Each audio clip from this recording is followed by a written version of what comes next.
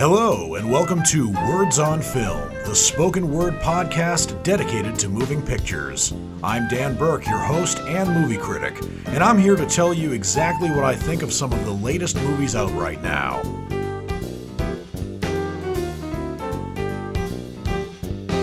For this show, I have 3 new movies to review for you, 2 that are brand new in theaters for the weekend of July 15th through 17th, 2022, and another one that came out a little ways before that, but I didn't get the chance to review it until this week. But I'm going to start off with the newest theatrically released film that I was able to review for you right for this show. The first movie I'm going to be reviewing for you is Mrs. Harris Goes to Paris. This is not the first adaptation of the novel Mrs. Arris Goes to Paris, which was written by Paul Gallico and published in 1958, but it is the first theatrically released version of this story, and it is also the first version that has in the title Harris, Harris, not the Cockney way of pronouncing Harris, which is apostrophe Arris.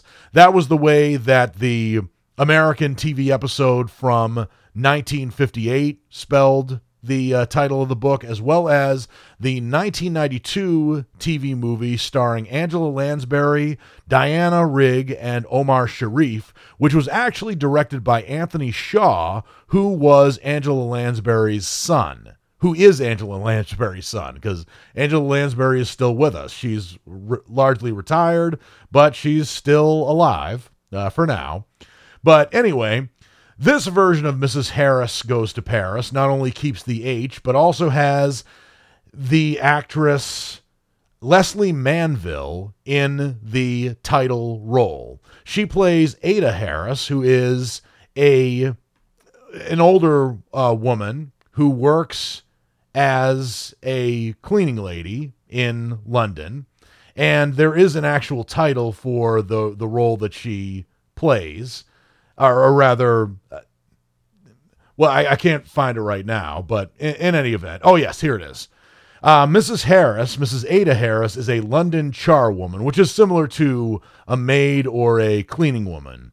And while she is cleaning one of the apartments or flats of one of her wealthier customers, she comes across an evening gown, which was made in Paris by the House of Dior, which is the fashion company. Some of you might not know this, but this was kind of news to me because I know a lot about movies. I know next to nothing about fashion, including women's fashion, but Christian Dior is headquartered in Paris and has been for at least a century. But this viewing of this evening gown persuades Ada Harris to save up her money and fly to Paris to go to the House of Dior herself to purchase an evening gown that is custom made for her. And while she is there, she's actually taken in by some surprisingly nice people who work in the fashion industry, and you don't see a lot of nice people there. Of course, she is met with resistance by one of the people who works in the Christian Dior fashion studio, named Claudine Colbert, who's played by Isabelle Huppert. But eventually she is taken in by a very charismatic person who didn't seem very charismatic, or at least genuine to me, but his name is Marquis de Chassane, and he is played by Lambert Wilson. And there are also some other characters here and there, but basically, Mrs. Harris is there not just to see the sights, but also to get a Dior dress of her own just because she wants to treat herself. And there's really nothing wrong with that. But I kind of knew as I was watching this film that this film is not for me. It's about an older lady who loves a dress, and the dress that she actually sees, I'm not a big fashion person, so when I saw the dress that makes her fall in love with Dior, I kind of thought to myself that dress looked a little tacky, but who am I to say? Beauty is in the eye of the beholder, and I absolutely respect that. I did get into the story of Ada Harris going to Paris to a certain extent, but the movie did drag for me here and there, but it did have some good supporting performances. As I said, Isabelle Huppert as the first adversary and eventually confidant of Ada Harris was good in her role. I also really liked her friends in London, particularly one character named V. Butterfield, who's played by an actress named Ellen Thompson, who is British and Sierra Leonean. And in this movie, I think she plays somebody who's supposed to be Jamaican, I think. Either Jamaican or a native Londoner, who might be a first-generation Londoner. Either way, she plays probably one of the best friends that I've seen in the movie.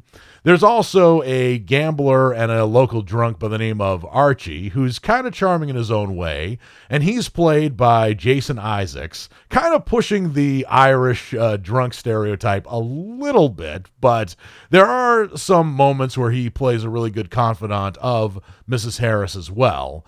And there's also a very stylish model whose name is Pamela Penrose, who's played by a lovely young actress named Rose Williams, who I also thought had a relatively predictable love story in here with an accountant for Dior who definitely had the Clark Kent look going on, but as the movie progressed that the two of them would eventually get together. So there was some predictability there.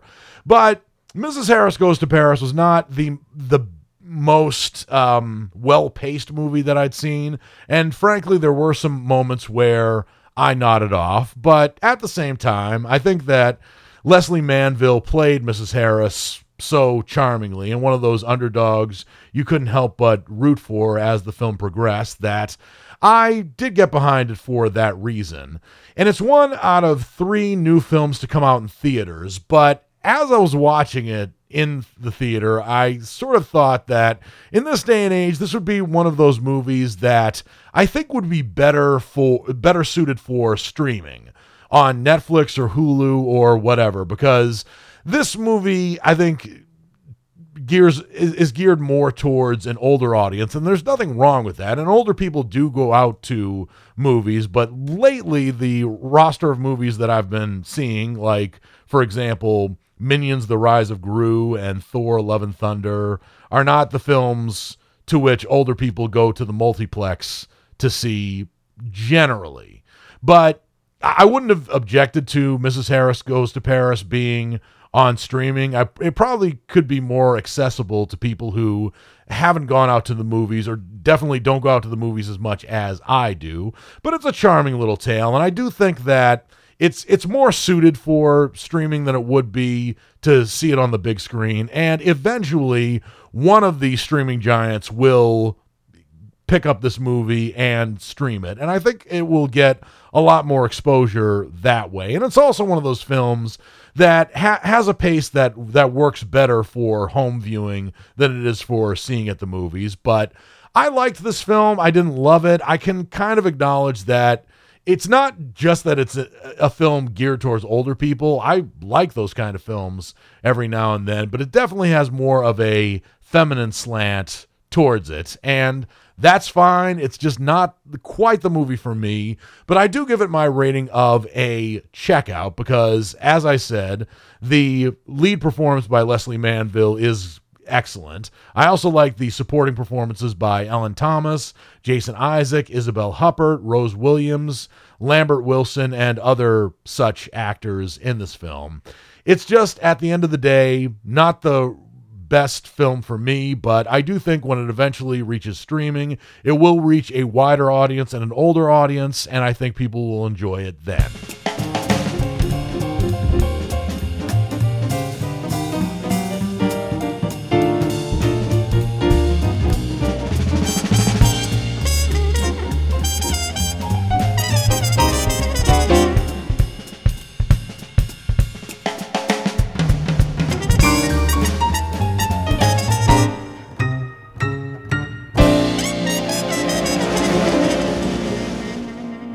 Welcome back to Words on Film, the spoken word show dedicated to moving pictures. I am your host and movie critic, Dan Burke. The next movie I'm going to be reviewing for you is Persuasion.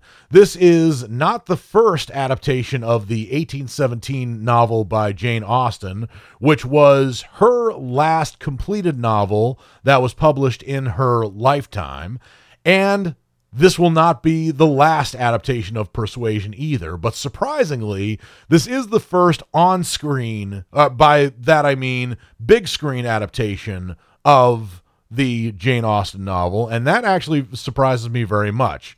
You're probably familiar with several TV versions, probably most notably the 1995 version that aired on BBC Two that stars Amanda Root as Anne and Ciarán Hinds, the Irish actor, as Captain Wentworth.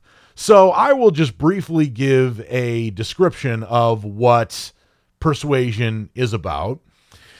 We are introduced to the heroine of the novel, Anne Elliot, or rather the heroine of the story, because we're not reading the book when we're watching this film. But here, Anne Elliot is played by Dakota Johnson, who adds another movie to her repertoire of films that are in which she acts very well and also are not named 50 Shades blank. So I should probably stop bringing up the 50 Shades movies whenever I am reviewing a Dakota Johnson movie. But the point is, and maybe I'll say this for the last time, I've routinely been impressed with her acting in just about every movie in which she's acted, except for the ones that start with the words 50 Shades. I've said that so many times, I will probably make this the last time. But I am also not the biggest Jane Austen fan for a variety of reasons. But let me just get into the plot of this novel. Just spend a minute on that before I critique the rest of the film. So, Anne Elliot is our heroine of the film, and we learn that it has been 7 years since she reluctantly broke off an engagement with a naval captain by the name of Frederick Wentworth, who in this movie is played by somebody whose name I can't find right now. I'm kind of embarrassed there. But anyway, so Anne Elliot is in her mid-20s, which means that when she proposed, or when she had accepted a proposal of marriage from Wentworth, she was 19 years old. But anyway, the two of them break it off, and Anne Elliot, still 7 years later, holds a flame for Captain Elliot. And I finally found the name of the actor who plays him in this movie. It's Cosmo Jarvis. My apologies for the stalling of that. But things get complicated in Anne's life when her father, Sir Walter Elliot, who's played by the great Richard E. Grant of Withnail and I fame, in addition to other films, finds that he has to give up his manor and move into more modest means. And also, Anne Elliot finds that Wentworth is returning home, but he is also engaged, and to, of all people, to whom Captain Wentworth is, or Lieutenant Wentworth is engaged, he happens to be engaged to Anne Elliot's sister-in-law, or one of her sisters-in-law. And then she ultimately finds another eligible bachelor by the name of Mr. Elliot, who is played by Henry Golding, who is even more charming than the eternal Mr. Darcy from Pride and Prejudice. And Mr. Elliot has a lot going on for him, but Anne Elliot still holds a flame for still holds a flame for Lieutenant Wentworth. So there are, as typical of many Jane Austen novels, there are a lot of plots and subplots going on here, a lot of gossip, messages that are mixed up in communication for a variety of reasons, and also some love triangles that kind of turn into love dodecahedrons sometimes. But for an author whose work I'm not exactly crazy about, I thought this version of Persuasion was actually very good, and I liked Dakota Johnson's performance primarily. And I have not read Persuasion, so I don't know if this was written in the first person, but Dakota Johnson speaks to the camera a lot. She breaks the fourth wall considerably, but she does it with a lot of charm and a lot of humor that makes me like this film a lot more than I would other Jane Austen adaptations.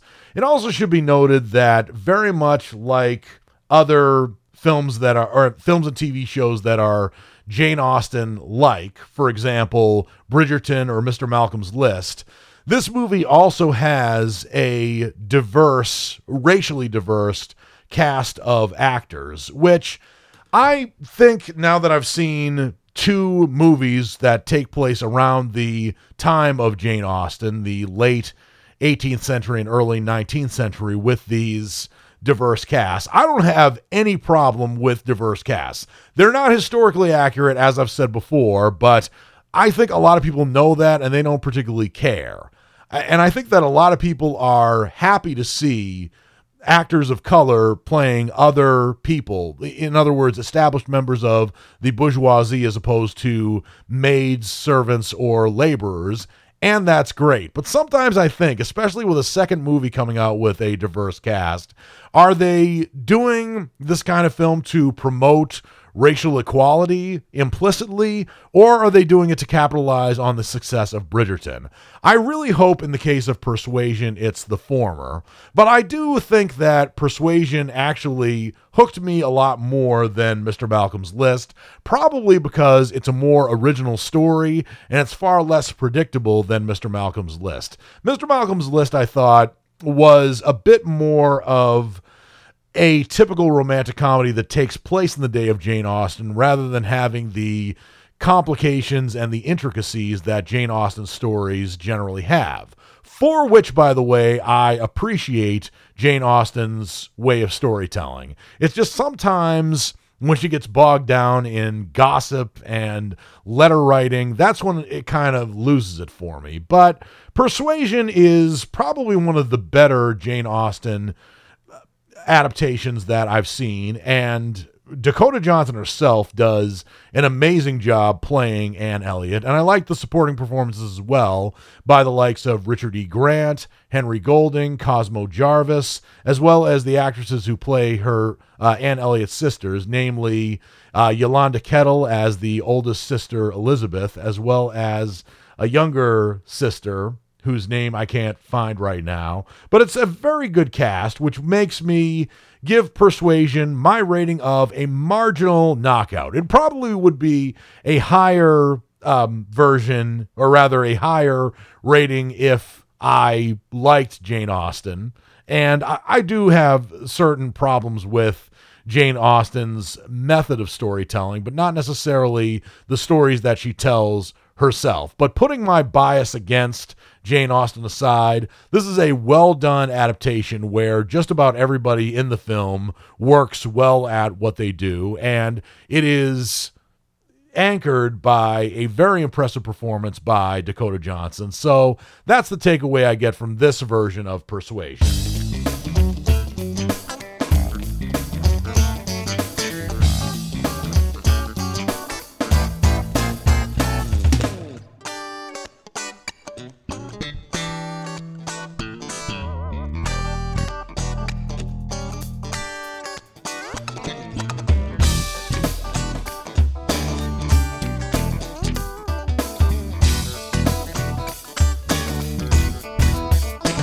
Welcome back to Words on Film, the spoken word show dedicated to moving pictures. I am your host and movie critic, Dan Burke. The next movie I'm going to be reviewing for you is Official Competition, also known by its Spanish name, Competencia Oficial, which is a movie that is almost entirely in Spanish and is directed by the directing team of Mariano Cohn and Gaston Duprat. And the movie stars Penelope Cruz, Antonio Banderas, and Oscar Martinez. Obviously, I'm very familiar with Penelope Cruz and Antonio Banderas. They really don't need any introduction. But Oscar Martinez is the actor here with whom I am probably the least familiar, but he's been acting for a very long time. He is a native Argentinian who has been in such movies as Wild Tales from 2014, The Distinguished Citizen from 2016, and Empty Nest from 2008. These movies are all foreign films, so if you haven't seen them, I don't entirely blame you. But this is probably Oscar Martinez's breakout role in the Western Hemisphere. And the movie stars Penelope Cruz as a very prolific director who directs many critically acclaimed art house films. Her name is Lola Cuevas, and Antonio Banderas and Oscar Martinez are actors who are well-renowned, but are different, who take different approaches to acting.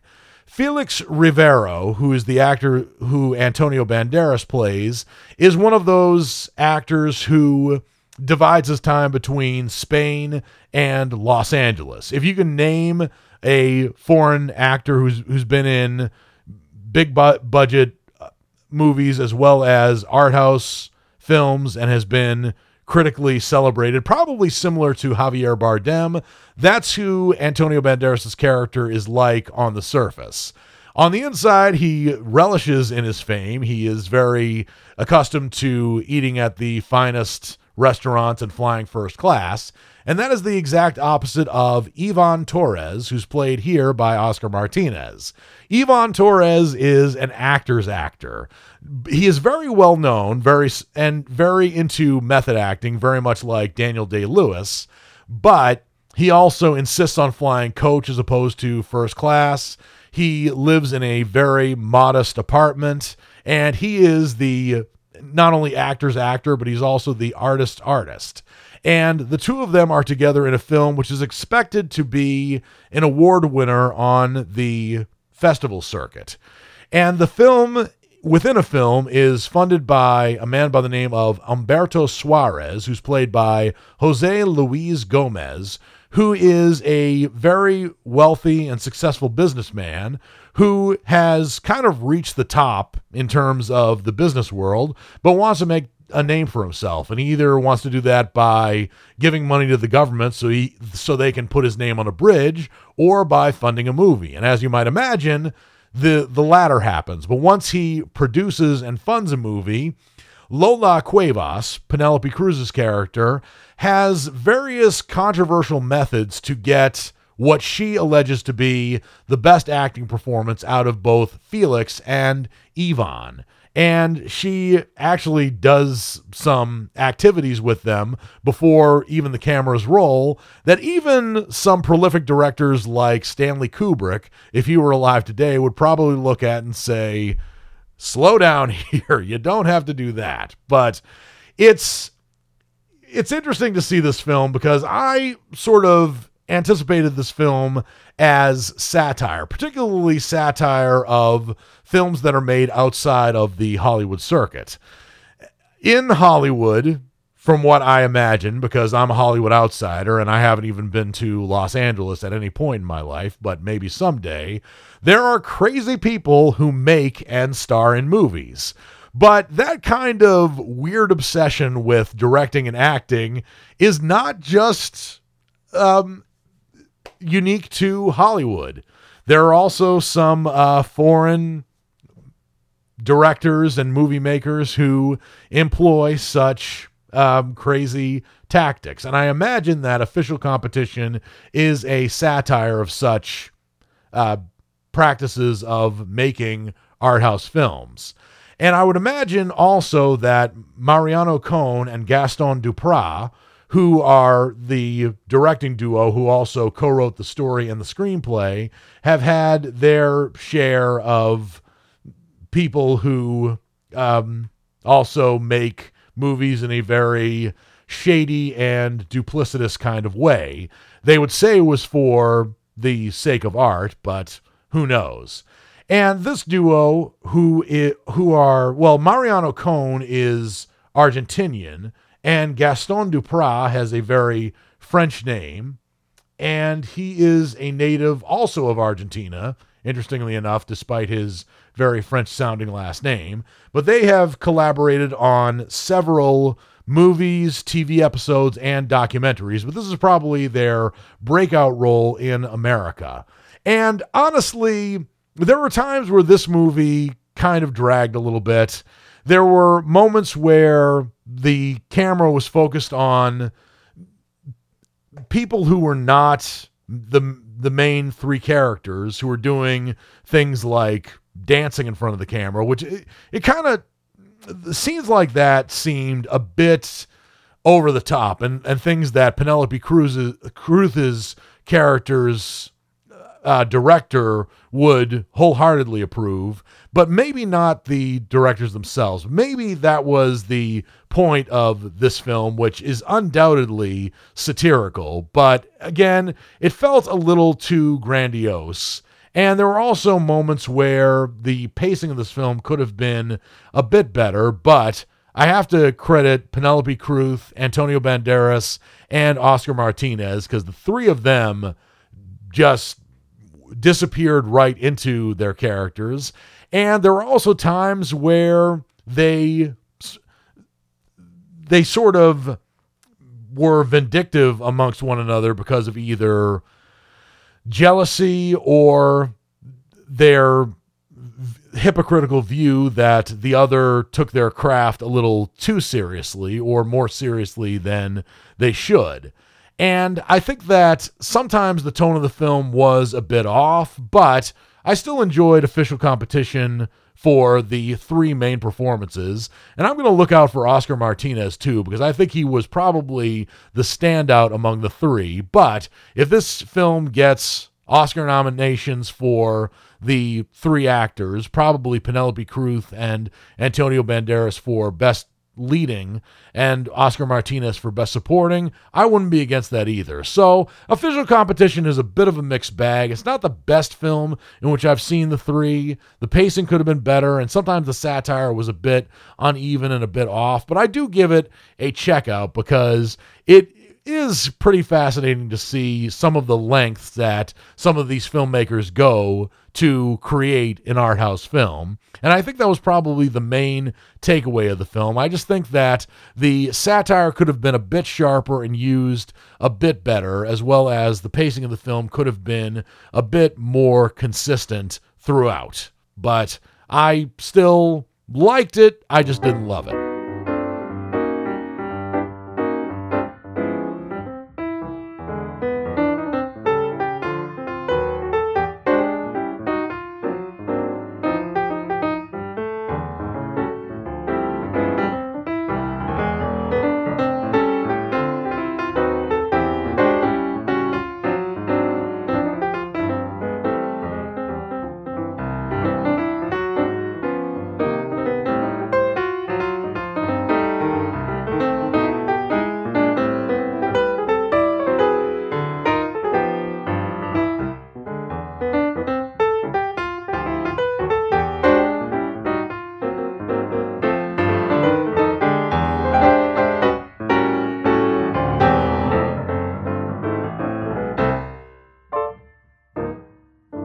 Welcome back to Words on Film, the spoken word show dedicated to moving pictures. I am your host and movie critic, Dan Burke. And now that I've reviewed all the movies I have to review for you for this show, it's now time for me to get into my next segment, which is What's Coming Up Next.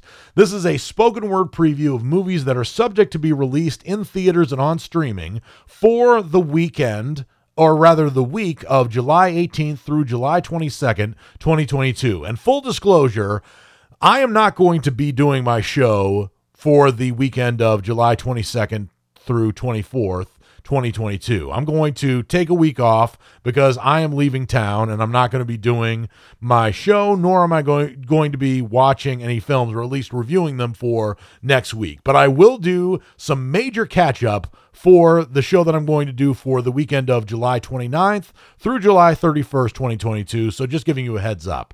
But there is one film that is probably the most auspicious of all that are coming out, that's coming out on, or rather in theaters and on streaming. And by that I mean it's coming out just in theaters, but it's probably going to usurp the films that are coming out on streaming around the same time. and that movie is called Nope. And this is the third film from director and writer Jordan Peele. He made his auspicious debut with Get Out, which was an amazing film. He had a follow-up with the movie Us, which I also thought was a very quality and very original film that did not get the attention, or rather, I think it didn't get the awards attention that Get Out did. And Get Out was certainly a very original film, but Us was also an original film that I think will be appreciated decades from now. Not only that, but Lupita Nyong'o, who starred in the film, was snubbed for an Oscar nomination, and that really pissed me off at the time.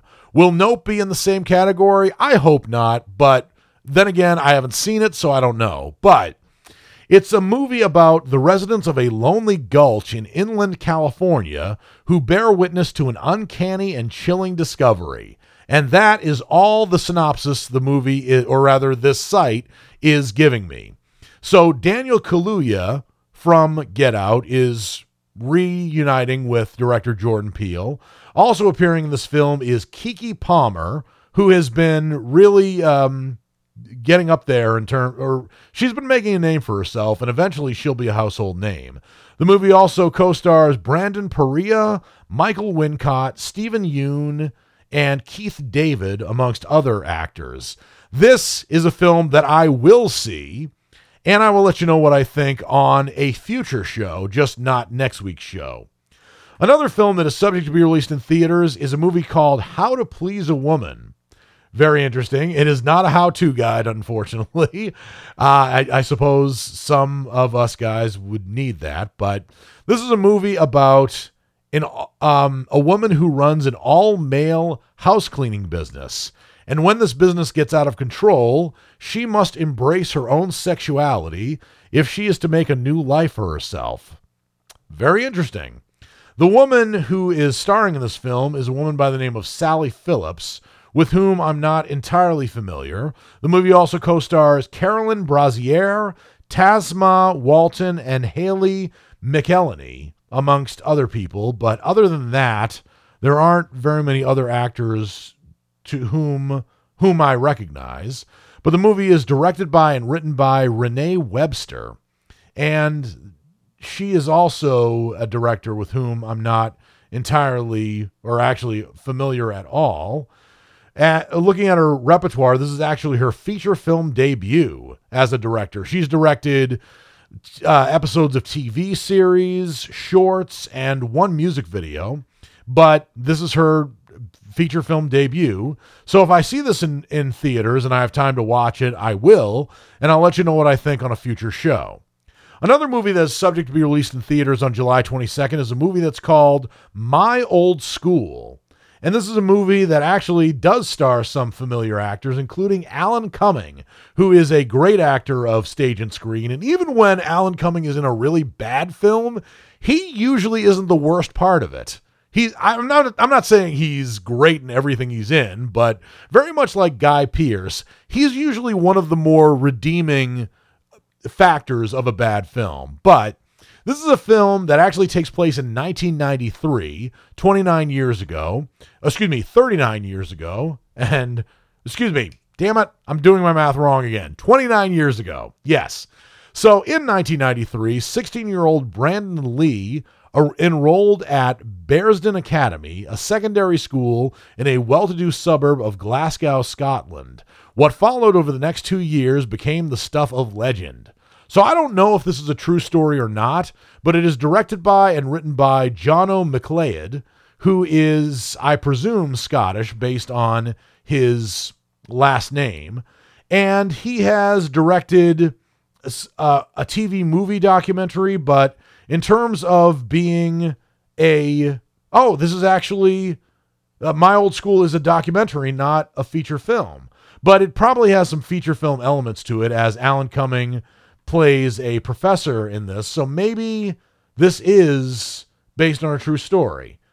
Considering that it is a documentary, it probably is. I'm sorry, I'm kind of all over the place here, but I wasn't aware it was a documentary until I did a little bit more research. But My Old School is a movie I'd like to see. I don't know if I'm going to see it, but if I do, I'll let you know what I think on a future show. And finally, the last film that is subject to be released in theaters on July 22nd is a movie that's called Alone Together, which is a bit of an oxymoron. This is a movie about two strangers that are embroiled in bad relationships who wind up in the same upstate New York Airbnb. The movie stars Katie Holmes, Jim Sturgis, and Derek Luke. And Katie Holmes actually writes and directs this movie. And if there's anybody who knows what it's like to be in a really bad relationship, let's face it, it's Katie Holmes. And this is actually not Katie Holmes' directorial debut. She directed a film in 2016 that was called All We Had, and I was still hosting the show Words on Film in 2016. And even though the poster looks familiar, this movie, All We Had, kind of passed me by. But I would be very interested in seeing Alone Together, which is a very fascinating oxymoron. And if I see it, I'll let you know what I think on next week's show.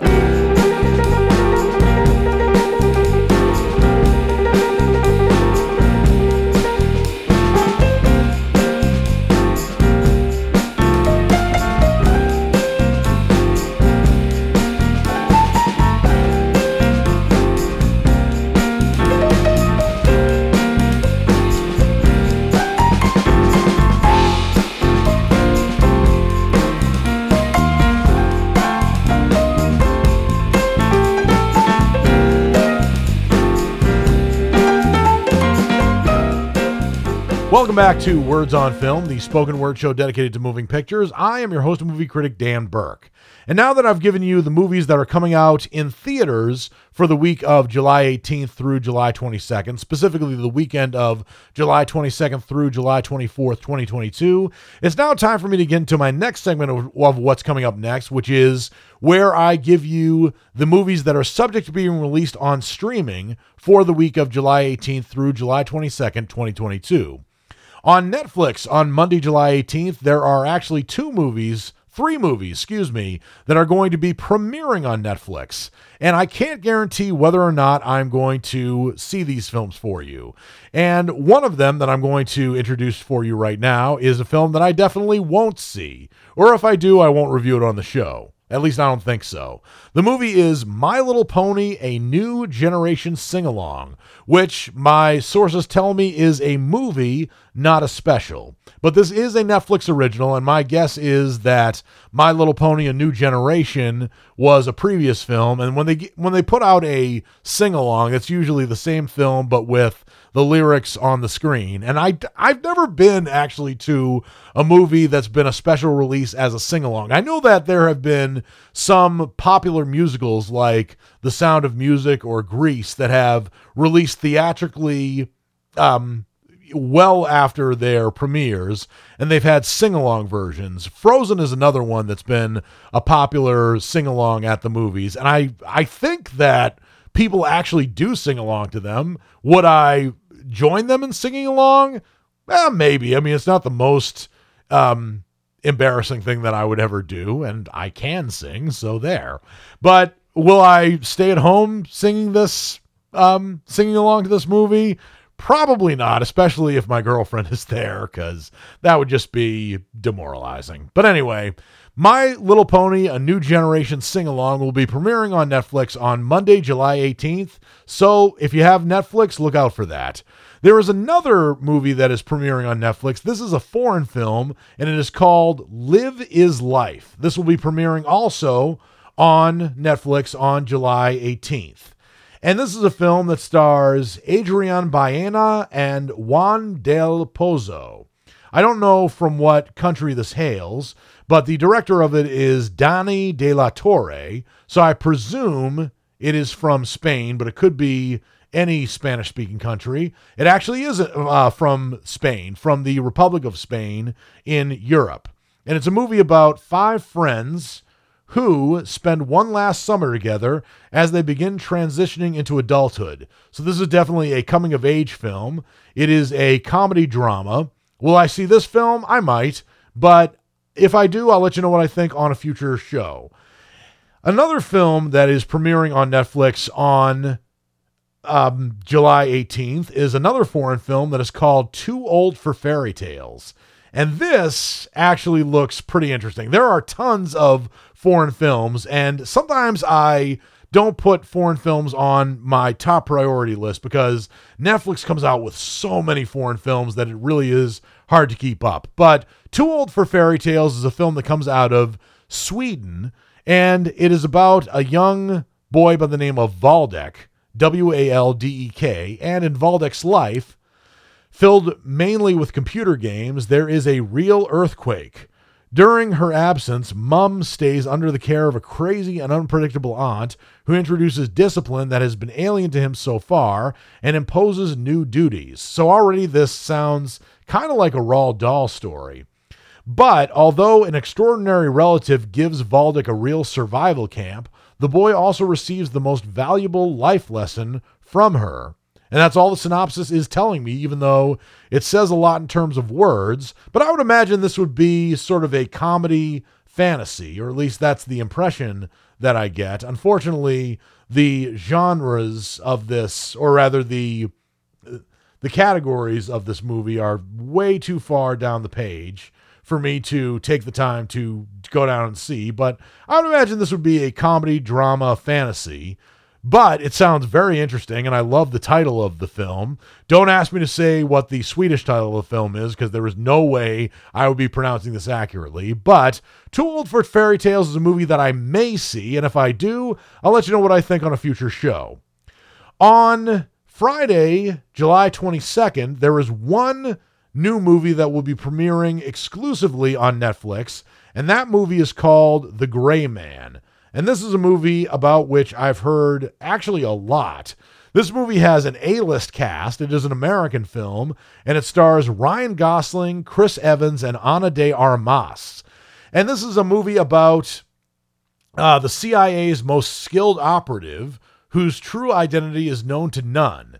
And when this man accidentally uncovers dark agency secrets, a psychopathic former colleague puts a bounty on his head, setting off a global manhunt by international assassins.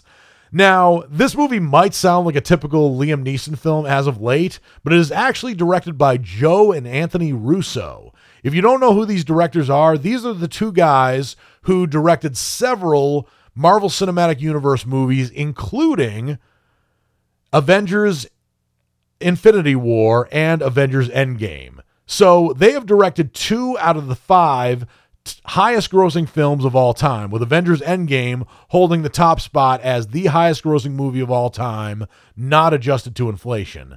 So this is an original story to which Joe Russo co-wrote the screenplay. Sorry, my fault. This is actually based on a book. My apologies. This is based on a book that was written by Mark Greaney. And this is a movie that I will see. And I will let you know what I think on a future show.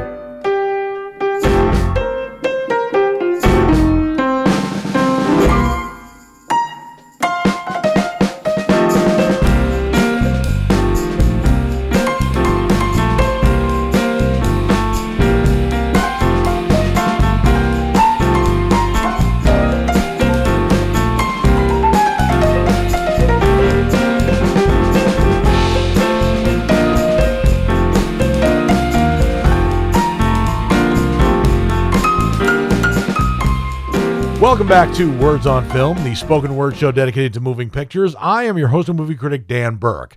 And since I'm going to be returning to do my show on July 29th, I might as well tell you the weekend of July 29th through July 31st, I might as well tell you some of the movies that are subject to be released in theaters for that week. For example, the biggest movie that will be released in theaters, or will be subject to be released in theaters, is a film that's called the DC League of Super Pets.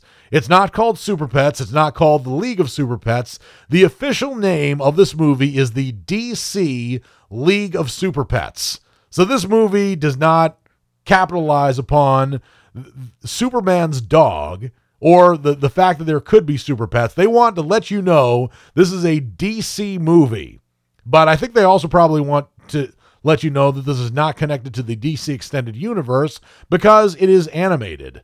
But this movie follows the exploits of Krypto the Superdog, who is actually Superman's dog. Does he come from Krypton? He must. I don't know how that works, but anyway, Krypto the Superdog and Superman are inseparable best friends, sharing the same superpowers and fighting crime side by side in Metropolis. However, Krypto must master his own powers for a rescue mission when Superman is kidnapped. So there are various celebrity voices who are in this film. Dwayne "The Rock" Johnson voices Krypto. The voice of Superman, in case you're curious, is John Krasinski. Also, Kevin Hart voices another dog named Ace. This is not the first time Kevin Hart has voiced a pet like he did in the Secret Life of Pets, but it won't be the last time either. But man, you have Vanessa Bayer from Saturday Night Live voicing PB, who I presume is another pet. You have Natasha Lyonne, Diego Luna, Mark Maron, who does the voice of Lex Luthor, Kate McKinnon, Keanu Reeves, Dasha Polanco, Jermaine Clement, Ben Schwartz, Olivia Wilde. This is an impressive roster of voice talent. And I'm not going to even go into all the cast, but the cast is such that it makes me want to keep reading. But it's amazing the roster of talents they put together for this animated film. So maybe, just maybe, this film might be worth watching. Whether or not it is, I will see it, and I'll let you know what I think on the next show that I host. Another film that is subject to being released in theaters on July 29th is a film that's called 13 Lives. 13, as we know, is generally considered an unlucky number. I actually consider it a lucky number, but this is a film about a rescue mission that is assembled in Thailand where a group of young boys and their soccer coach, oh boy, this is scary actually, are trapped in a system of underground caves that are flooding. And this movie might sound like a foreign film because it takes place in Thailand, but it's not technically. My guess is it is based on a true story. And not only will it be in select theaters on July 29th, it will also be available on Prime Video on August 5th. And the director of this film is Ron Howard. And Ron Howard has had a bit of a spotty later directing career, but he's, I think, still going to eventually make a comeback as a director. And even though a couple of his last few films, like Hillbilly Elegy, have been relatively disappointing, this might be an arc of redemption for Ron Howard. But the movie does actually have some famous non-Thai people in it, including Joel Edgerton, Colin Farrell, and Viggo Mortensen, amongst other people. But this is a film that I will see, and I'll let you know what I think on a later show. Another film that is subject to being released in theaters on July 29th is a film that's called Vengeance. And this will be a film that will undoubtedly be in art house cinemas, probably. And this also has a very impressive roster of actors, as well as it being directed by, written by, and starring B.J. Novak of the show The Office. And this is a movie about a radio host from New York City who attempts to solve the murder of a girl he hooked up with and travels down south to investigate the circumstances of her death and discovered what happened to her. My guess is he's probably going further south than Nashville. And B.J. Novak is no stranger to film in general, but as a director, this is actually his feature film debut. And he's done a lot of things. Not only has he acted and, recently directed, he's previously directed episodes of The Office and The Mindy Project, amongst other projects, but this is his directorial debut, but he's also an author. So he's certainly a Renaissance man in the world, but most especially in Hollywood. And the movie also co-stars such esteemed actors as, if you'll pardon me, Dove Cameron, Issa Rae, Ashton Kutcher. So, very impressive roster of talent. Vengeance is a film I will eventually see, and I'll let you know what I think on a future show. Another movie that is subject to being released in theaters on July 29th is a movie that's called The Reef Stalked. I haven't seen the original The Reef, but I would imagine that this is a sequel. And this is a movie about a woman by the name of Nick, who, after her sister's murder, her younger sister and two friends seek solace through a Pacific Island kayaking adventure. Hours into the trip, the women are stalked by a shark and must band together, face their fears, and save each other. The director and writer of this movie is Andrew Traucki. Again, another actor with whom I'm not familiar. And there are only actually 5 actors in this film, none of whom I know. There's Teresa Liane, there's Anne Trong, Kate Lister, Saskia Archer, and Tim Ross. I don't know if this film is coming out in a theater near me, but if it is and I have time to see it, I'll review it for you on a future show. Another movie that is subject to being released in theaters on July 29th is a film that's called Resurrection, and this is definitely not the first film to have this title, nor will it be the last. It's a film about a woman whose name is Margaret, whose life is in order. She is capable, disciplined, and successful. Everything is under control, that is, until David returns, carrying with him the horrors of Margaret's past. The director and writer of this movie is Andrew Semmons, and the movie stars Rebecca Hall, Tim Roth, and Grace Kaufman, amongst other actors. Sounds like a fascinating film, definitely sounds like a chilling film, and Rebecca Hall is usually a great actress, so maybe I'll see it, I don't know. But if I do, I'll let you know what I think on a future show. The final film that is subject to being released in theaters on July 29th is a film that's called Ali and Ava. Ali and Ava is a film that looks to be a foreign film about a man by the name of Ali and a woman by the name of Ava who are both lonely for different reasons, and they meet and sparks fly. And over a lunar month, a deep connection begins to grow despite the legacy of Ava's past relationships and Ali's emotional turmoil at the breakdown of his marriage. The movie sounds pretty compelling. Ali is played by Adil Akhtar, and Ava is played by Claire Rushbrook.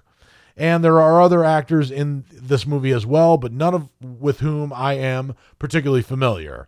But if I come across this movie and I have time to see it, I'll let you know what I think on a future show. Well, that's all the time I have for this episode of Words on Film. I always love talking about movies, and I hope you liked what you heard. If you did, please subscribe and rate the show and leave comments if you can. I would love to get your feedback, even if it's more criticism than praise. This has been Words on Film. I'm Dan Burke, and until my next episode, I'll see you at the movies.